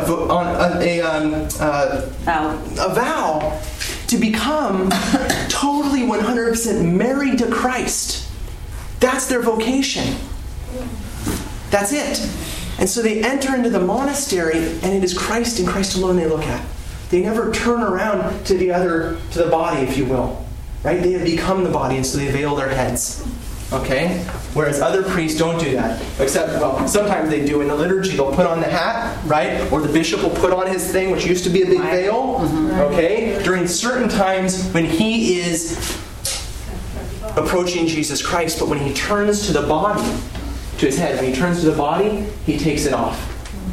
Okay? Anyways. Alright, enough of that. And for women who have not found their earthly head. There's two. Veiling, because I truly want to veil, but I feel like when I went to the Holy Land, married Jews do not veil their heads. Right. But and that's where our teaching comes from. Okay, you had something related to that. Yeah, like if a woman doesn't have a marriage vocation, she doesn't have a religious vocation. Yeah. Say her vocation is to be single. Then how do you understand all this? Yeah. Okay, yeah, it's kind of the okay. Here's the thing. We are all called to the headship of Jesus Christ, to be the body of Christ on earth. Okay? That's it. There's different ways that is manifested. One way is in marriage, another way is in the celibate life. If you read the Catechism, in the middle of their section on marriage, they talk about celibacy. Because only within marriage the celibacy is understood. Because celibacy is not celibacy in the sense that you are married to Jesus Christ. So if you have taken that vocation, and that's not so much what you're talking about, that you said, look, I'm going to live my life as a nun or as a monk, right? Then fine, you fulfill that role, and that's why nuns veil their heads. They believe that they're married to Jesus Christ. And a single person is this very, in the sense that they feel that's the vocation in their life. They still have that calling of total union with Jesus Christ, whether they're in a convent in an order or not. Okay? So it's the same revelation. All of this can be applied in the same way. Christ becomes your head. It's just simply this, that for a married woman, that head has in some way been incarnated in the husband in her life. Okay? And, but the incarnation takes place in a single woman's life in a similar way with the Eucharist or wherever in the presence of Christ. So there's different ways that is fulfilled, and the veil thing. Well, here's the thing. Women wearing the veil in church is a very nice tradition. Right? In fact, as you read 1 Corinthians chapter 11, it says, I don't want any argument on this. St. Paul says, this is for all the churches throughout the world. This isn't just for one local community. This isn't a local custom. And it's not a local in the time period because it was 2,000 years of tradition for the church. Okay? However, is it necessary? No. What is necessary is the fact that it is representing. Right? It represents a certain truth. This traditional practice. The truth is what is most important. The expression of that truth is also important, and we're guided in the tradition. So, for the ladies in general out there, like for my wife, I said, look, here's the tradition of the church. Why not? It's a great practice, and it should be continued. Fine. But she has a head. Fine. Okay, yes. She has an earthly head. Yes. That's my point. Well, nuns have a heavenly head, right? Consecration. Fine, yeah, I know. There is So I'm just saying that, you know what? It's not necessary, Jennifer. What is necessary is the truth of it. That you're full submission to Jesus Christ.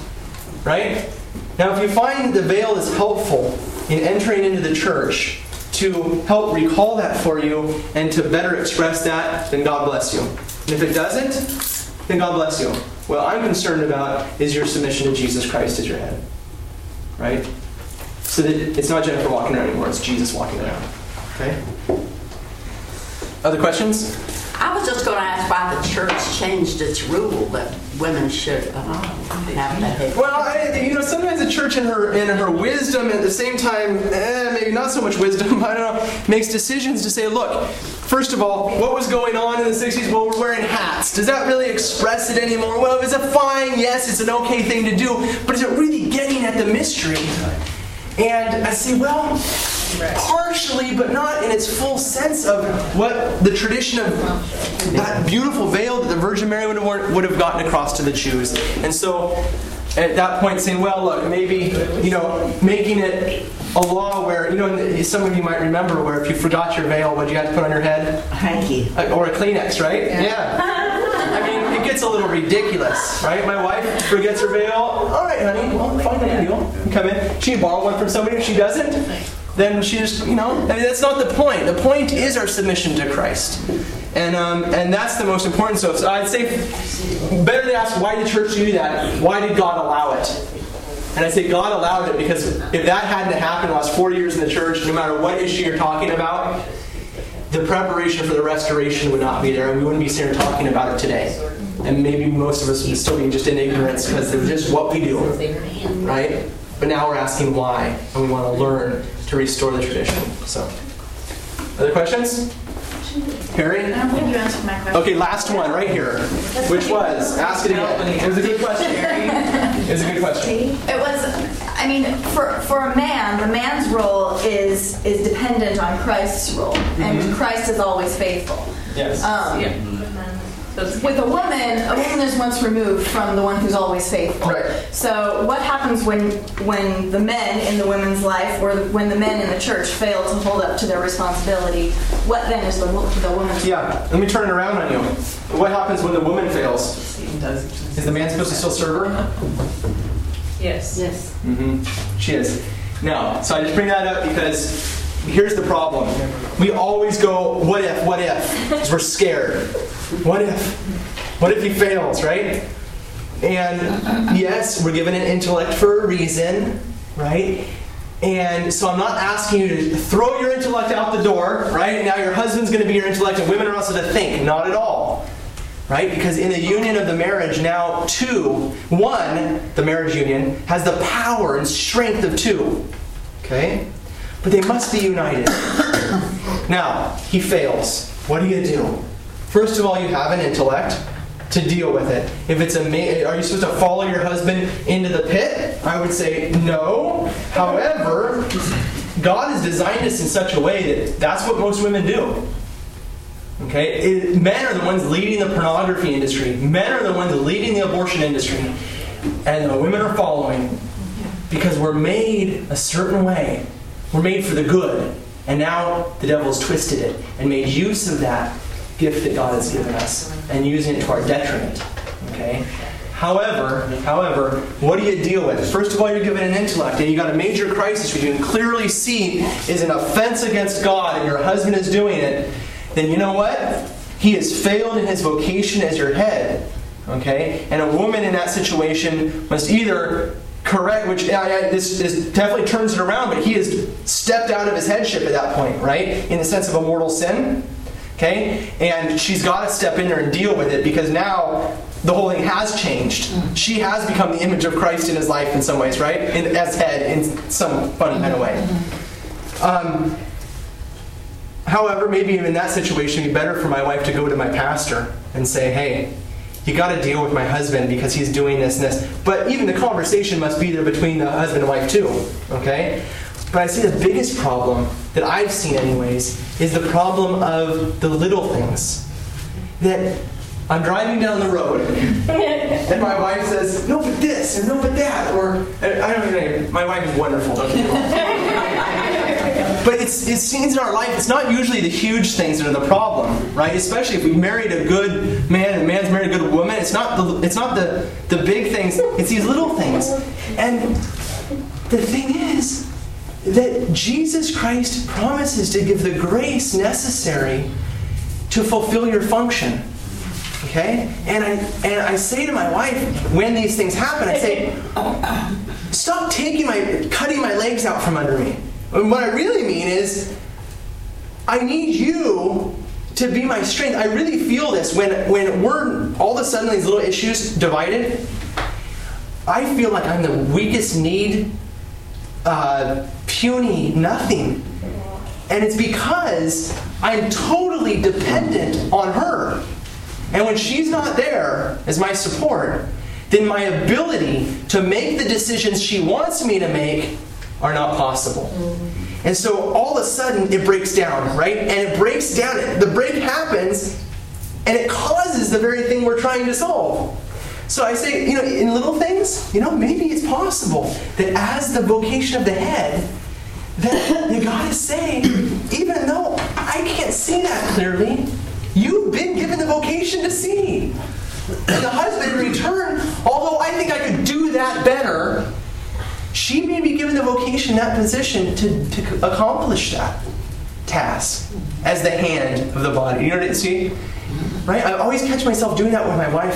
When I walk into a situation, she's doing something. The first thing I do is go, how could I do it better? This is how I want it done, right? And I gotta step back and I gotta say, no. Because she's been given the grace to function as the extension. And she's doing, and will continue the more we grow together, to do things as one. Right? And so I kind of cut her head off by doing that, if you will, And especially those little things, it's the most destructive. And we got to start to say, no, that's the position, that's the role. Let me help them flourish in that. And I will be better off for it. Right? I will be able to function within the body of Christ better. Okay, any stones to throw? No? All right. Thank you guys very much. Please, there's food back there and coffee, so please finish it off before you go. Let's finish in prayer. Yes. In nomine Patris et Filii et Spiritus Sancti. Glory be to the Father, and to the Son, and to the Holy Spirit. As it was in the beginning, is now, and shall be world without end. Amen. St. Paul, pray for us. In nomine Patris et Filii et Spiritus Sancti. Amen.